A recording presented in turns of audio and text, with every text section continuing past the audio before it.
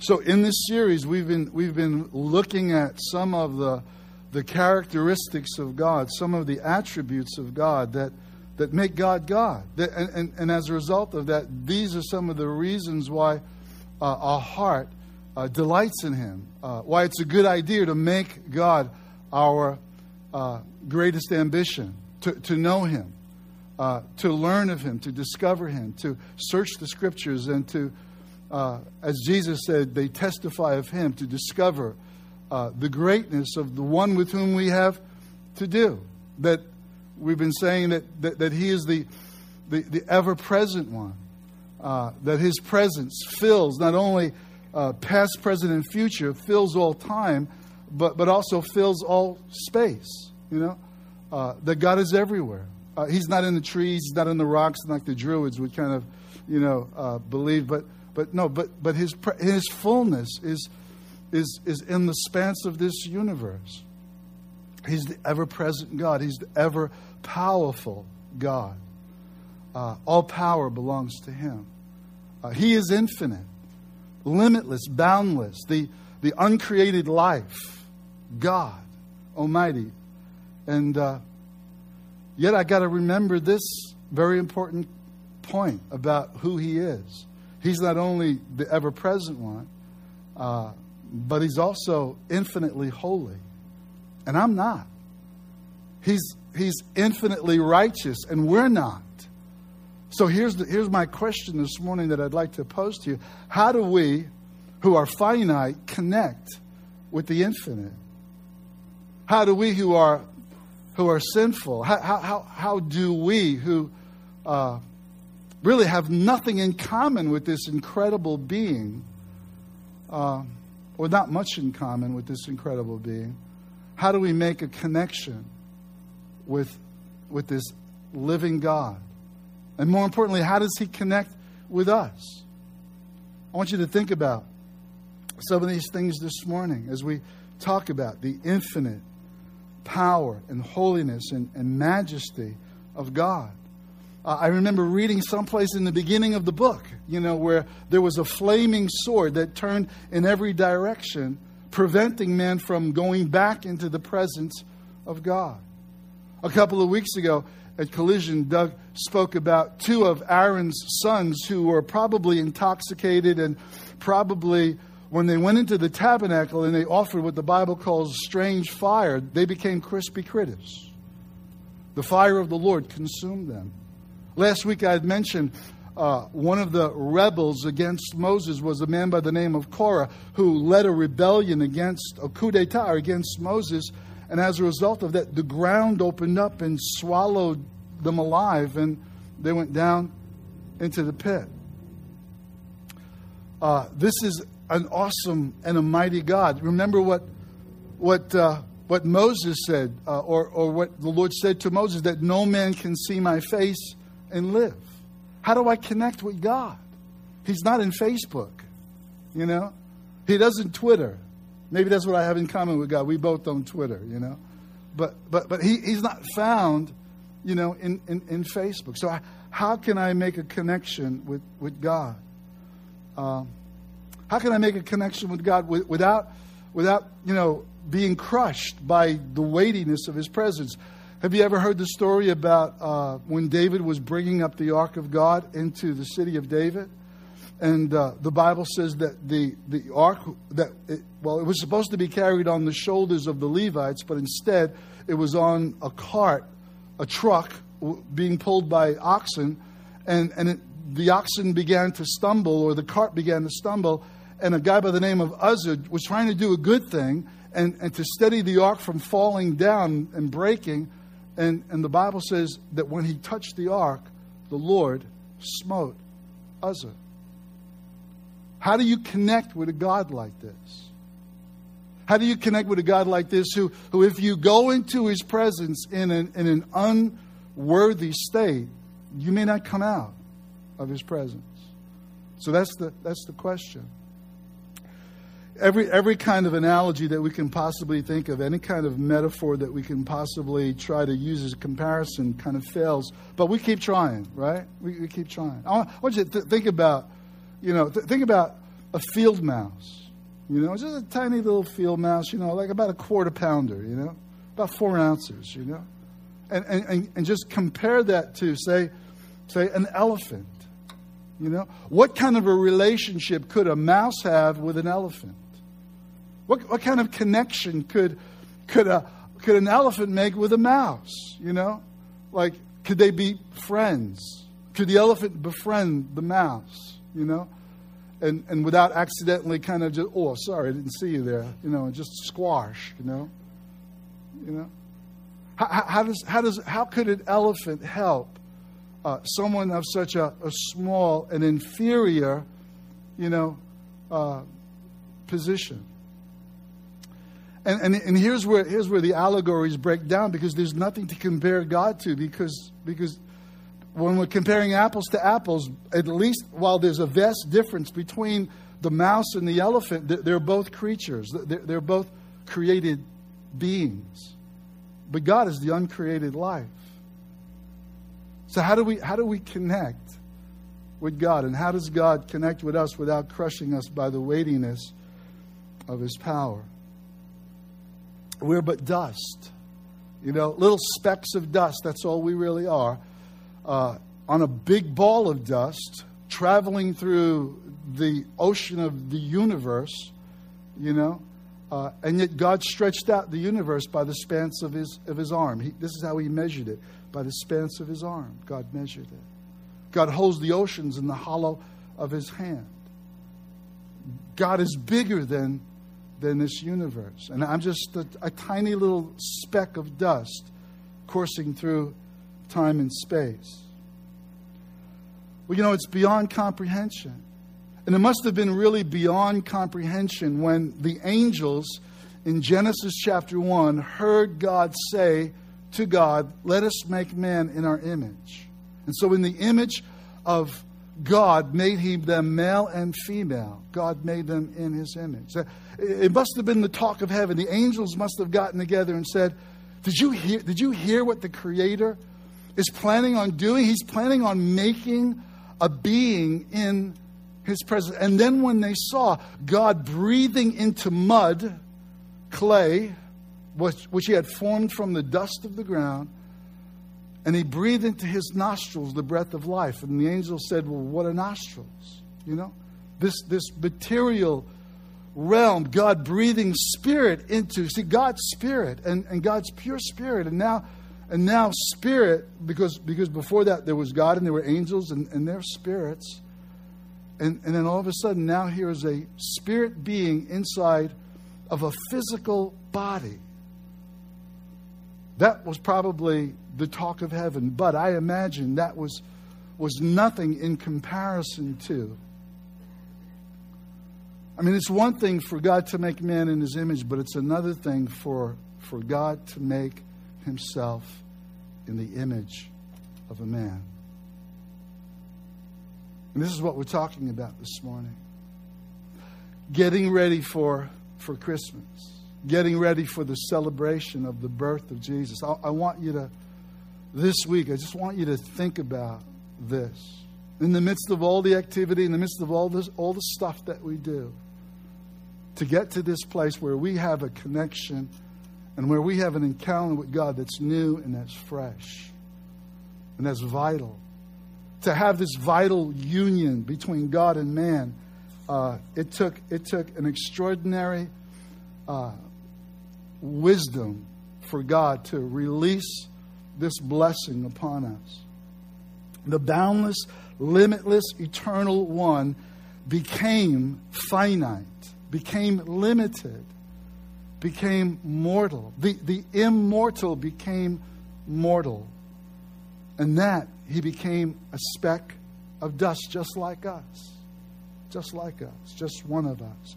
This is not a pretend humanity. This is not God putting on a disguise. This is not like some celebrity putting on an obese suit and having a film crew go around and film the bad responses or the rudeness of people to somebody who is disguised as not being what they really are. No, this is God really becoming a human being. This is God, the second person of the Godhead, really taking to himself a body.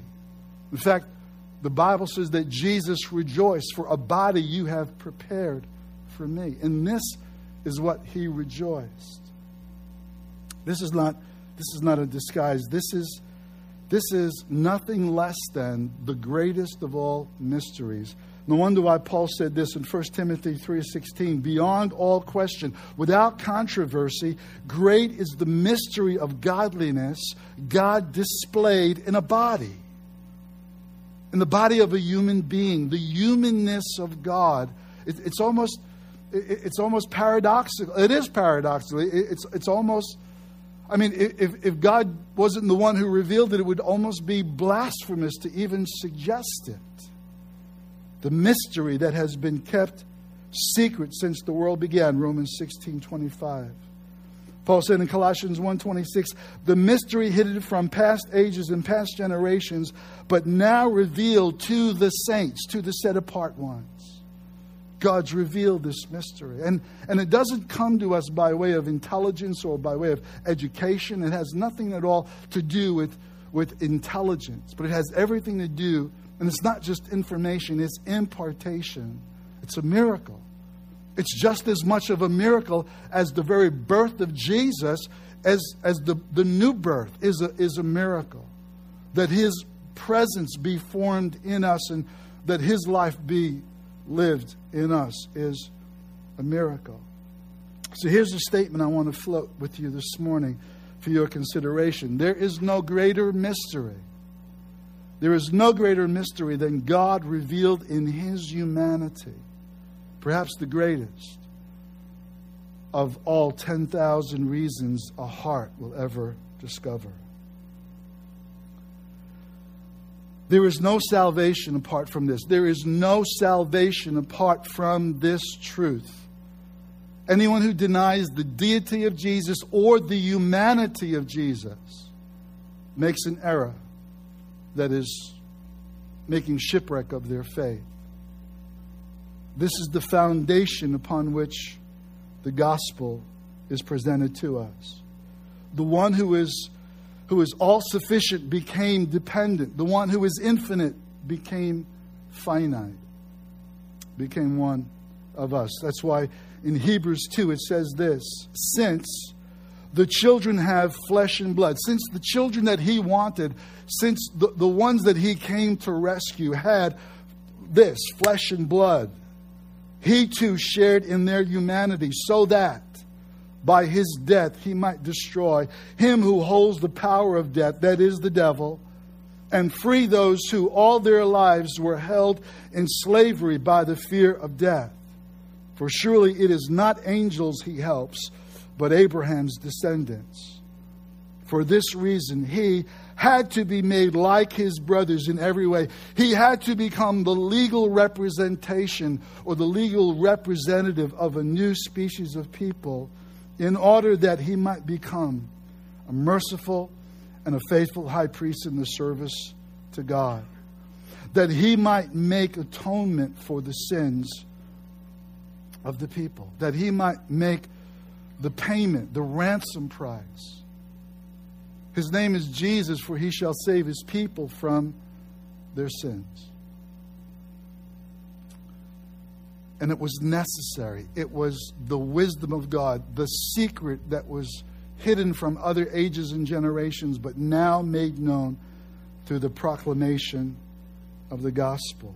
The connection has been made.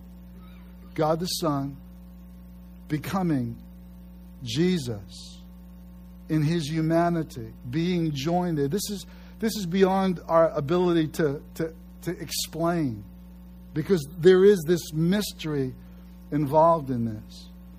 That the Son of God takes upon himself a human body and a human nature, one person with two natures, one divine, the other human, two consciousness, two memories, two wills in one glorious person. Being formed in the womb of a virgin, being birthed into this world, not created, not arriving to planet Earth like Adam was, fully grown, not being transformed, but being begotten and being born in the same way that you and I were born, except by sin, except by relating to the seed of Adam. He's the seed of the woman, begotten. That little tiny speck of DNA that was implanted in the womb of the Virgin was the power of the Most High that overshadowed Mary. Supernaturally conceived. This is how the ginormous God connects with man without crushing us. This is how the all-consuming fire comes into contact with a human being without consuming us and destroying us. He had to become vulnerable. He had to become breakable. He had to become crushable. Tim Keller wrote this: there is no way to have a real relationship, to get connected, without becoming vulnerable to hurt. The gospel tells us that God became breakable and fragile. God. I mean, the very definition of God, all-powerful, becoming breakable and fragile. God became someone we could hurt. Why? To get us back. No other religion, whether secularism, Greco-Roman paganism, Eastern religion, Judaism, Islam, covers it all, believes that God became breakable or suffered or had a body. No, that's why this is unique. The gospel is not like any other means of coming unto God. It's God coming unto man. And see how he's elevated the dignity of man. I mean, once there was God, and then there were angels, and then God made man. But now there's God, and now there's the God-man, and there's the body of Christ that are the members of his body, which is now way higher than angels. For at no time had he ever said to any angels, "My Lord, sit at my right hand until I make all your enemies a footstool." Do you ever stop and think?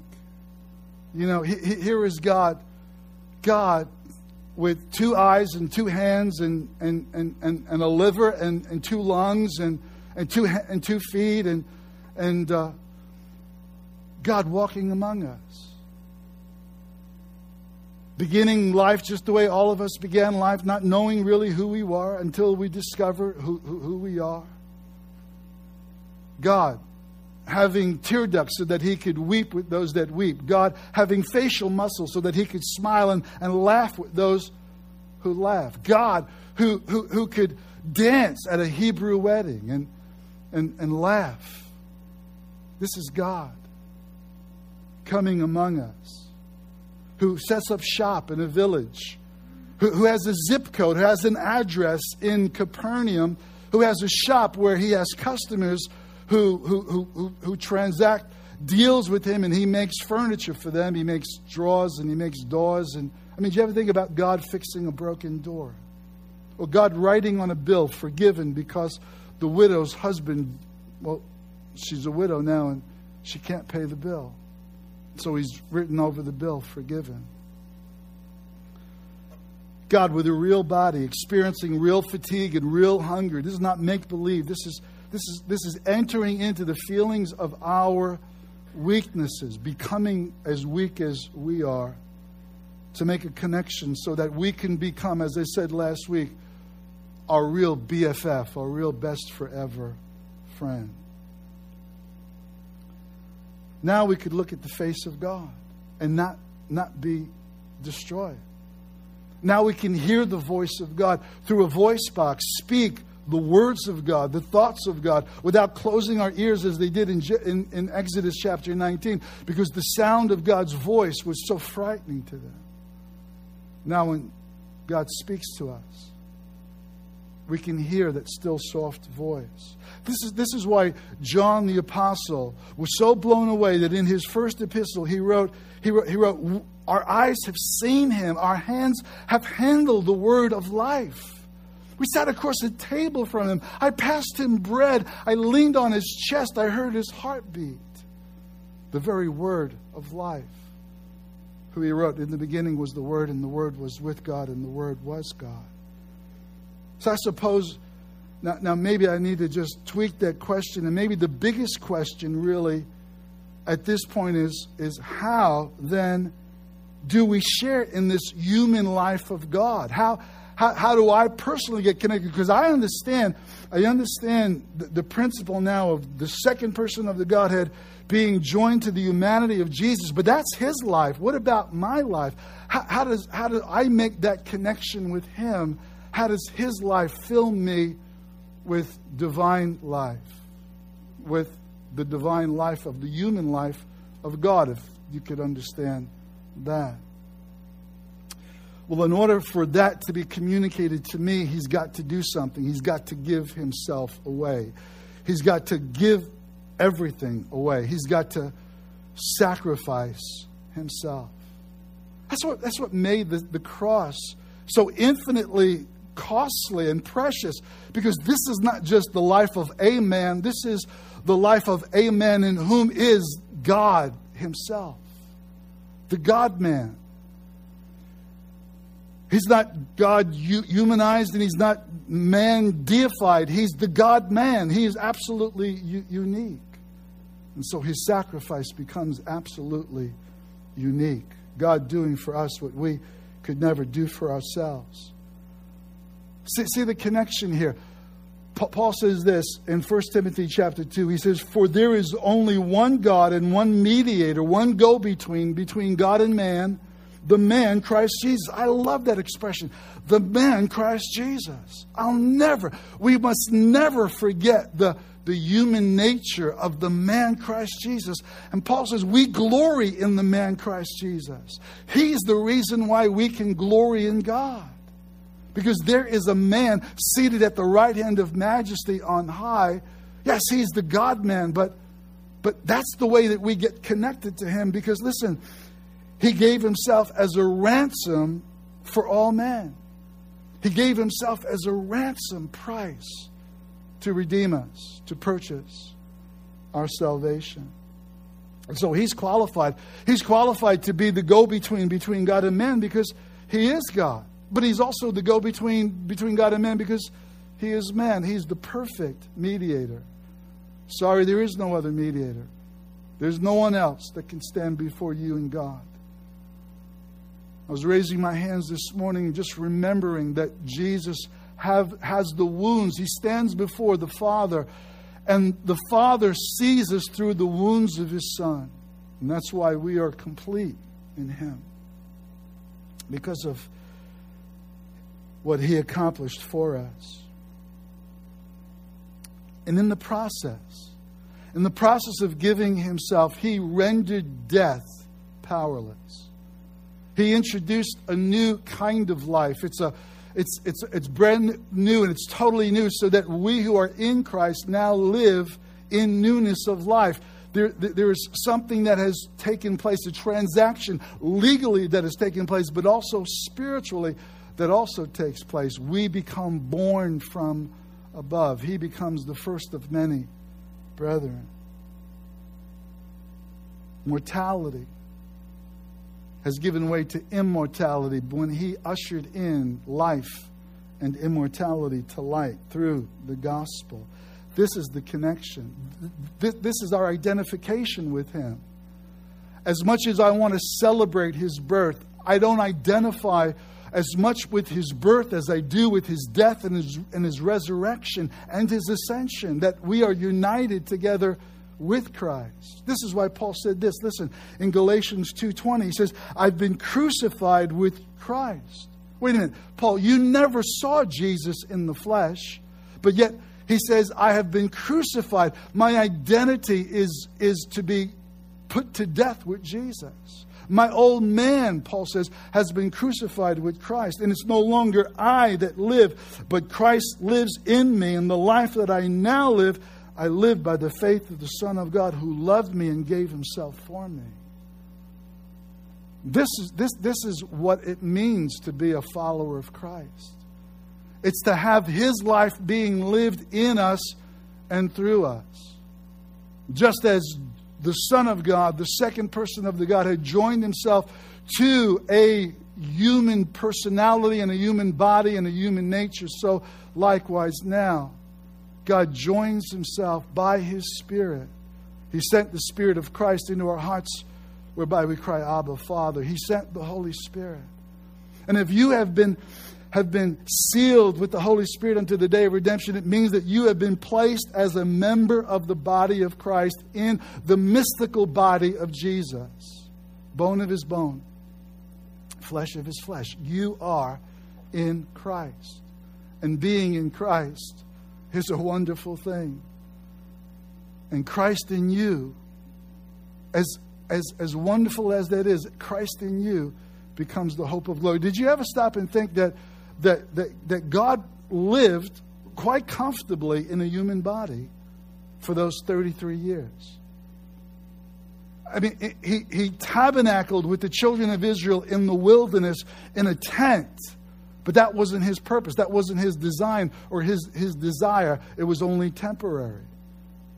Until Jesus said, destroy this body, and in 3 days I will raise it up. And the body that he was talking about was his physical body, which now becomes the body of Christ. And so the Bible says, don't you know that you are the temple of the living God and that the Spirit of God dwells in you?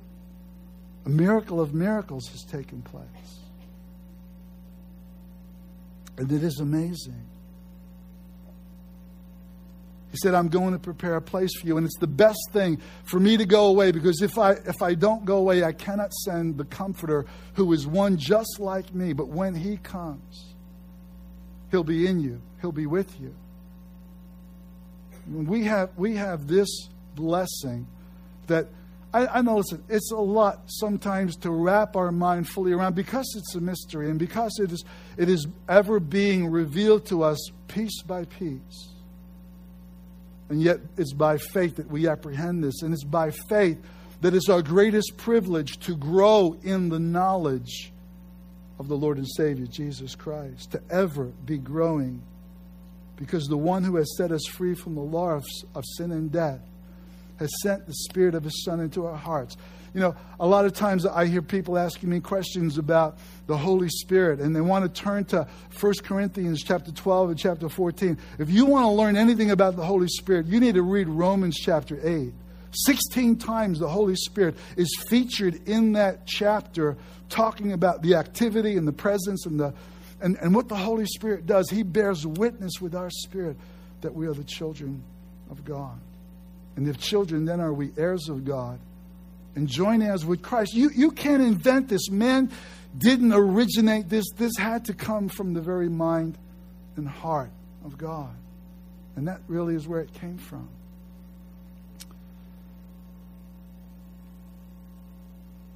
Dr. Joseph McDougall shared this story that took place a long time ago, 1947.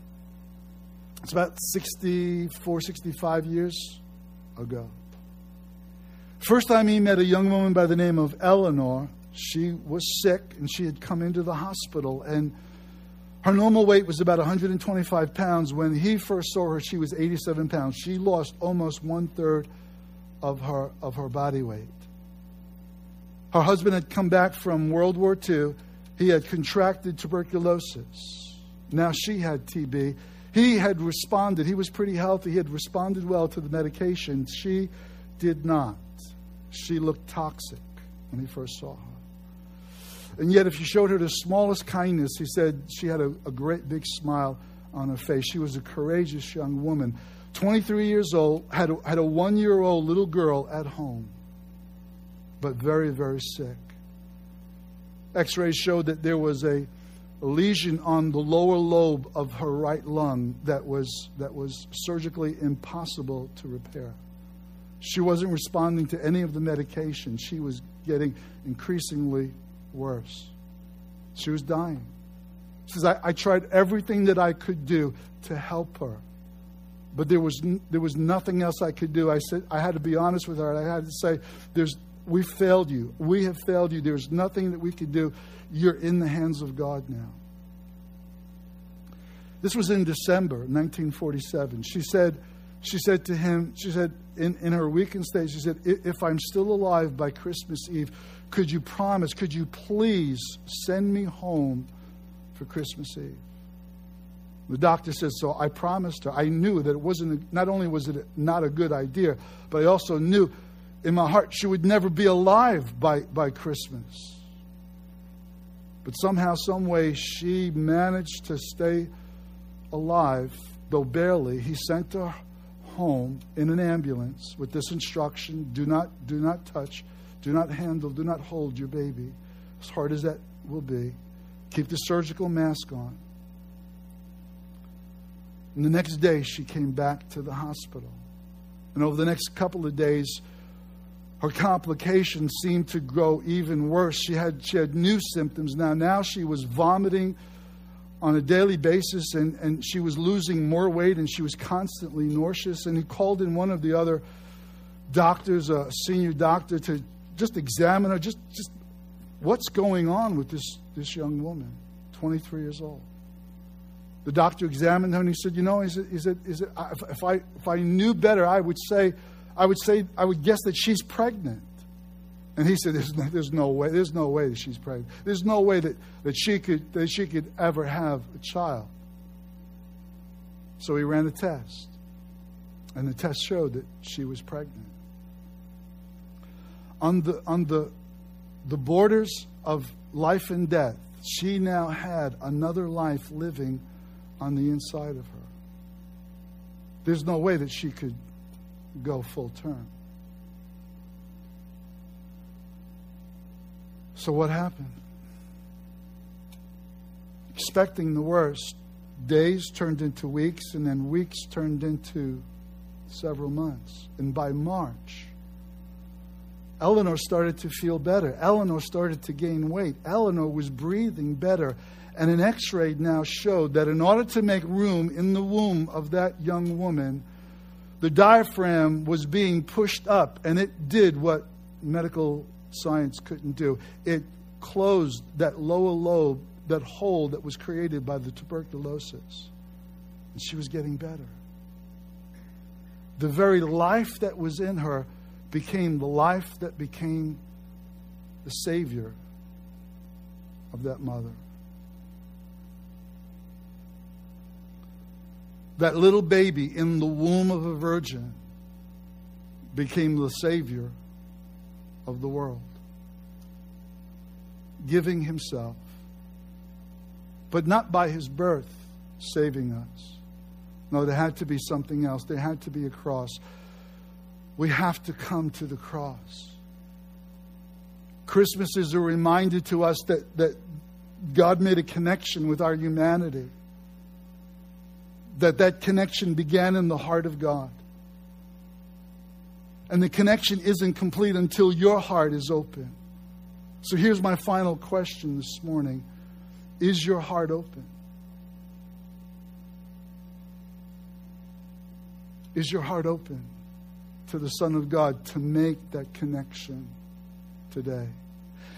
If it has been open, you've got cause to celebrate the humanness of God. You have cause to rejoice this morning because God so loved you that He didn't just give His Son, but that His Son became one of us as us, so that by the cross, by the shedding of His blood, by the ransom price that was paid, He might redeem a people that are unworthy and unholy and sinners, so that we might become holy, set apart, and transformed by His life living on the inside of us. See, the gospel doesn't just stop with forgiveness. The gospel starts with forgiveness. And it doesn't end until there's transformation that takes place. And God is at work in you, both to will and to do His pleasure. To bring about in you, listen, conformity now to the image of His Son. God is not satisfied with just Jesus and the Son of God being joined together. He wants the body of Christ to be conformed to the image of His Son. And daily He's doing that. Sometimes it's imperceptible, but over the course of a lifetime, we're no longer what we once were.